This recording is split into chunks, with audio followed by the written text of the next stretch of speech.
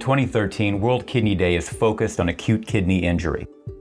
ASN has joined the effort to raise awareness of AKI and stimulate discussion, education, and policy development, leading to improved prevention and treatment of this major public health issue.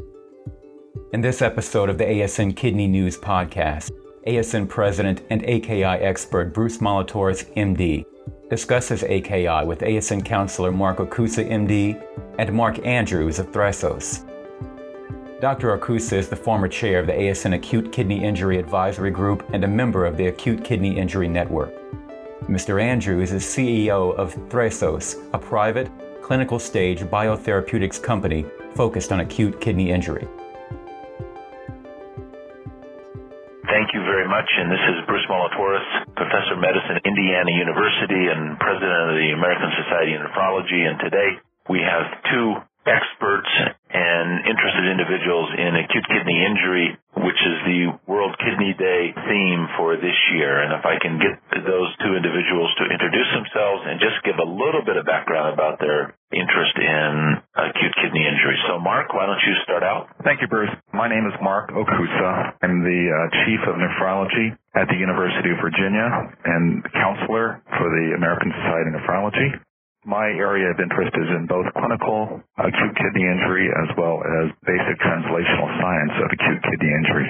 And Rick? Thank you, Bruce. I'm Rick Andrews. I am the CEO of a small development company up in Montreal, Thrasos Therapeutics, and we're developing a new series of compounds to treat acute kidney injury.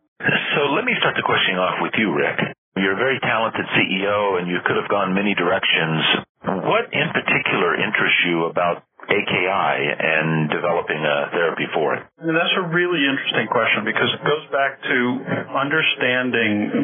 My experience in the 80s was very much in chronic kidney disease, and it was at that time I learned how many patients with acute were progressing. It also became very clear that acute was the one area that I felt I might be able to do something about, often because of the ability to do something in a more timely manner. And so it became a mission and a passion.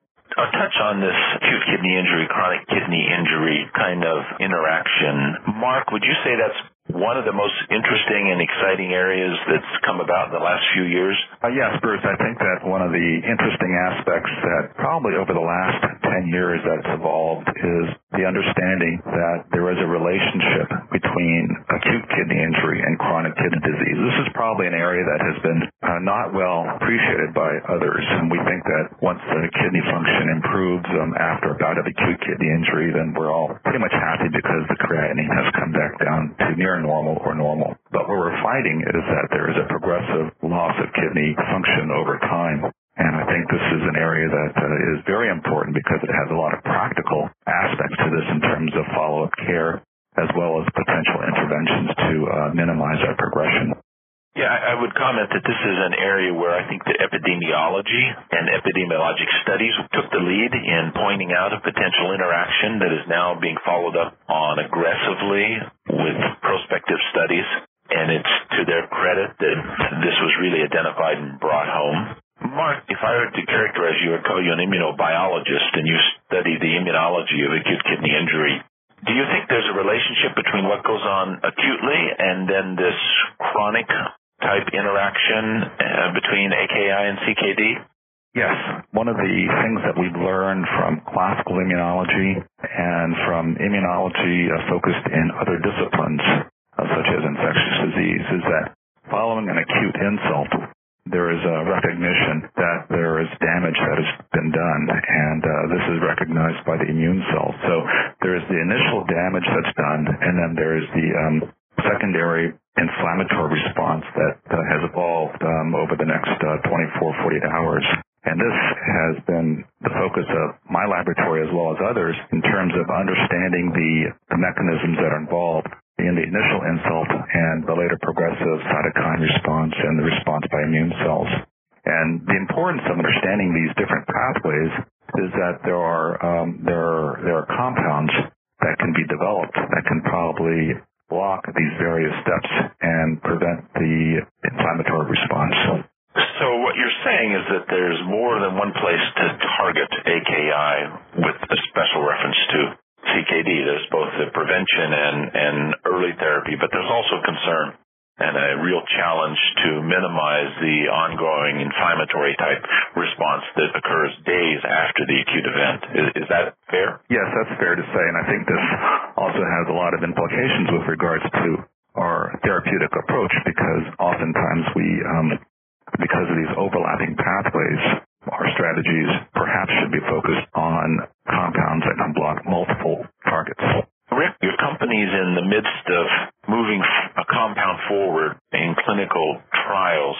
If you had a magic wand, what would you ask for to help you in this arena where you're trying to take the first ever therapy for AKI forward? And by that I mean diagnostic considerations, other therapeutic considerations. And what do you see that people in the field need to be doing to move it forward to allow therapeutics to catch up?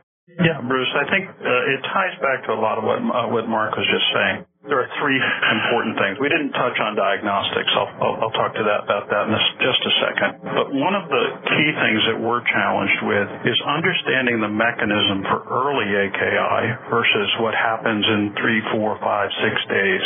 And we're beginning to think that there's a different process going on in that as you progress after the initial insult. And we know that's tied very closely to the inflammatory process. At least that's what we see in the animal model work we do and the studies we've done collecting data from patients. Our compound actually targets both the anti-apoptotic event, so we think we can prevent it. And then we want to, with this pathway that we're targeting, is to suppress the inflammatory event. So we think we can get the double hit. The most important thing then is to understand how does that translate to the effect of CKD. What is the mechanism by which we have progression or an increase in CKD? Is it an inflammatory process? Is it a stimulation of the TGF-beta fibrogenesis process? And then how do you target that? Is that a similar targeting? Is that a different compound? How do you get at that? I think we have some exciting things happening with even some of our cell therapies, which I think really bring in that last aspect, helping the kidney recover. The other thing, let's go back to what we've all talked about 100 times. How do we know it's going to happen? And that's the diagnostic side. I think there's been some excellent work in the last 6, 7 years, and we're now on the step of really beginning to understand that, and I'm really looking forward to that. We're not there yet, but I'm looking forward to it. Okay, good. Having worked in the area of acute kidney injury for a number of years, I certainly have seen a groundswell for the understanding of the importance of the hospitalized patients and subsequently. Rick, one of the things you do as CEO is you raise money for your company. Do you think there's a general perception in the community at large, whether that's the broad public community or whether it's the very small investment community, that acute kidney injury is an important and growing phenomenon, or do we still have work to do to educate the public? Educating the public, yes. There is still work to do there. I do think that there's been a sea change in the understanding of the importance of AKI. I think the data we see now on the increasing incidence is more recognition of the importance of AKI and more reporting of AKI. People see it, understand why it's important. And I think that's really been a tremendous contribution by the nephrology community. They've gotten in, they've helped educate. We see it now in the most sophisticated investment community, investors, they get it. They see what's going on here. We see it at the FDA, where they understand that even as you go into AKI, some of the important things in clinical trials is to understand progression. So again, it's all coming together in a very nice story. And I have to credit the nephrology community. They've done a great job educating us all. I've come into this relatively late, but comparatively speaking. But I think that one of the things that has really changed the face of acute kidney injury is back in the 90s, there were several meetings which brought together groups of individuals, and they include the academicians NIH, and industry. And through these repeated meetings have evolved a number of different initiatives that have changed the landscape of acute kidney injury because progress has been very slow. And so some of the things that I think have come out of this is that there's been a focus on the epidemiology, the natural progression. The whole field of biomarkers has really developed rapidly over the last decade, and now there are new biomarkers that are poised to make that early diagnosis, to institute early treatment, even to predict and to prognosticate acute kidney injury.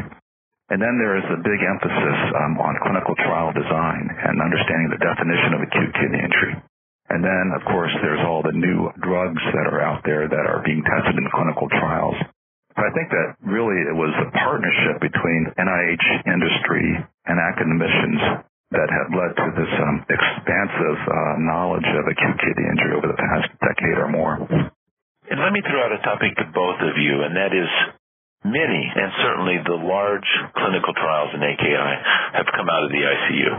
And I'm just wondering if we're ignoring the incidence of AKI in the routine ward patients because of the interest in intensive care physicians now, the readily available AKI patients in the ICU, and have we forgotten the amount of AKI that occurs on the ward? And while maybe not being as dramatic, still participates in this downward progression of GFR and subsequent end-stage renal disease. I think this is an area that we focused on. I think we've tried to design clinical trials, and Rick, maybe you could correct me, but the clinical trials that we've designed are aimed at trying to facilitate these studies in a reasonable number of patients. And so you want to target those patients that are at moderate to high risk of acute kidney injury, where the situation is a little bit more controlled. So, for instance, perhaps those that have undergone cardiac surgery, maybe those in the ICU because of their high risk for acute kidney injury. And I think having a higher risk population allows you to perform studies more reasonably with fewer numbers of patients as opposed to the general patient on the ward where the incidence of acute kidney injury may be a lot less. Now the question is whether those studies that are proven effective in the ICU setting are generalizable or not is a separate question. Yeah, I think Mark makes a really good point here is how generalizable the information we gather in the ICU settings will be. I did a number of studies early on, ICU focused. They were very much focused on dialysis and dialysis-dependent AKI, and so of course you're constrained to that environment. As you then move down the chain, we're now starting to see a mix of patients who are not so much diagnosed with dialysis-dependent AKI, but are now, what are the patients coming in? What are those events that are causing AKI? And in our own trial, we expect to be tracking patients post-cardiac surgery, and we will track them regardless of whether they go to the ICU or not. And we'll be looking at subsequent events in both populations. Predominantly, we expect to be dealing with ICU patients, but I do think there's a transition, and I do think we're all going to come to understand how critically important even those small changes are in kidney function in terms of its progression. Has your institution, your nephrology division, instituted an acute kidney injury follow-up clinic, or do you have any process in place that those patients that experience AKI in the hospital are identified and referred to a nephrology clinic, at least for short-term follow-up to help manage? Yes. Let me just, if I could, answer this in two parts in terms of our approach to acute kidney injury. One is before acute kidney injury, and one is after in terms of the follow-up care. And the reason why I want to bring up the first point is because once acute kidney injury has been established, currently we have very few things that we can do in terms of mitigating that process. Hopefully we'll have more. But the major emphasis that we have right now at this institution is the prevention of acute kidney injury. So over the past, I'd say, 3/4 of a year, year, we have instituted an acute kidney injury risk reduction program in which our cardiac surgeons, our thoracic surgeons, and now this is being generalized to general surgery and cardiologists who are doing interventional procedures. When the GFR is less than 45, we are automatically consulted. We then institute a protocol for risk reduction. We manage their medications, their antihypertensives, such as ACE inhibitors. We make sure that they're not on nonsteroidals. We make sure their volume expanded. And the idea is to prevent acute kidney injury. And our preliminary data is very favorable, and I think that this is one approach that we have. The second approach is one that you're alluding to, and that is the transition of care. Once the patient has acute kidney injury and they recover and they are discharged from the hospital, what do we do in terms of follow-up? Well, those that have acute kidney injury in which we are consulted on, we arrange for follow-up in our nephrology clinic if they are in the local vicinity. If they're not, we arrange for follow-up in their own community. We try to arrange it with the nephrologist there. This is something that should be done in conjunction with the primary care physician because of the importance of potential long-term consequences such as progressive kidney disease, cardiac events, and hypertension. So yes, we do have a program. We try to set up with the nephrologist and to ensure they have follow-up with their primary care physician as well. That's a really interesting proactive approach to the hospitalized patient. Was it difficult to get buy-in by the other services?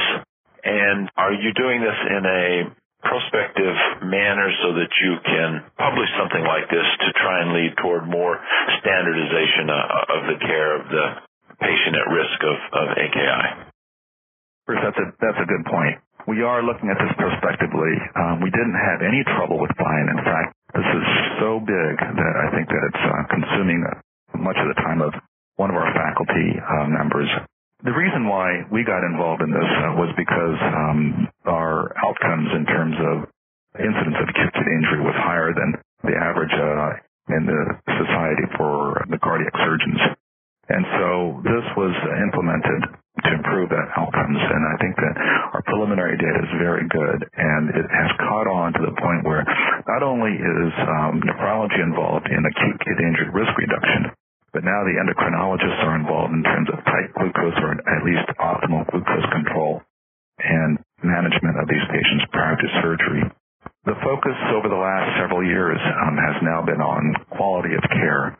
And so the medical center is very interested in trying to promote better outcomes. And if we can prevent acute kidney injury, that is a good outcome. Mark, what do you think is the roadblock or resistance to bringing these tools into nephrology or developing new tools within nephrology? Well, I think that the barrier right now is some of the tools that we use are very expensive. They're very large machines, such as MRI machines, things where you have to transport the patient to obtain these images.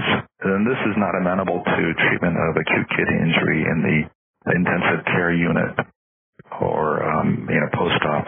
So it's probably important to develop portable tools that have high resolution, that will give you dynamic images and dynamic kidney function.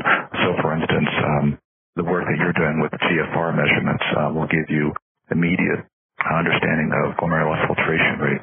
Contrast-enhanced ultrasound at the bedside is non-invasive and inexpensive, and we'll be able to understand renal blood flow at the bedside. So those are the barriers, I think, in terms of the large machines. Portable devices and non-expensive devices are probably where we need to go. So if one takes the ultrasound at the bedside with the microvascular bubbles to evaluate blood flow, now that's routinely done, I know, in several ICUs in France, and it's part of the training of their critical care fellows. And yet, I see very little movement in nephrology and in the U.S. to push forward some of these diagnostic procedures that may be very important in not only diagnostics, but also understanding the success of therapeutics. Have you identified the barrier that's kind of holding people back? No, I don't quite understand the barrier yet. I think that it seems to be a relatively easy technique and certainly provides complementary information. in addition to biochemical biomarkers. But I don't understand the barrier yet. There should be none. There should be none. And you talked about expensive procedures and expensive equipment, and I would agree with you. But dialysis is also an expensive phenomenon, and I'm thinking chronic end-stage renal disease dialysis. And if we can see our role as developing tools and techniques and therapeutics to minimize the progression to that incredibly expensive form of therapy. So the upstream cost, while great, may be substantially less than the downstream requirement and commitment that's necessary to take care of the end-stage, dialysis patient. I agree completely. I want to thank Rick, you, and Mark for the time. I want to thank you for your passion and compassion for the field of AKI, and it's through the types of research and clinical studies and promotion of AKI, and it's important in chronic kidney disease and the progression to end-stage renal disease that I think will make progress. And I really appreciate your time and insights into this important area, especially as it's now the World Kidney Day Center for this year. So thank you. Thank you, Bruce. This podcast is copyrighted by the American Society of Nephrology. All rights reserved.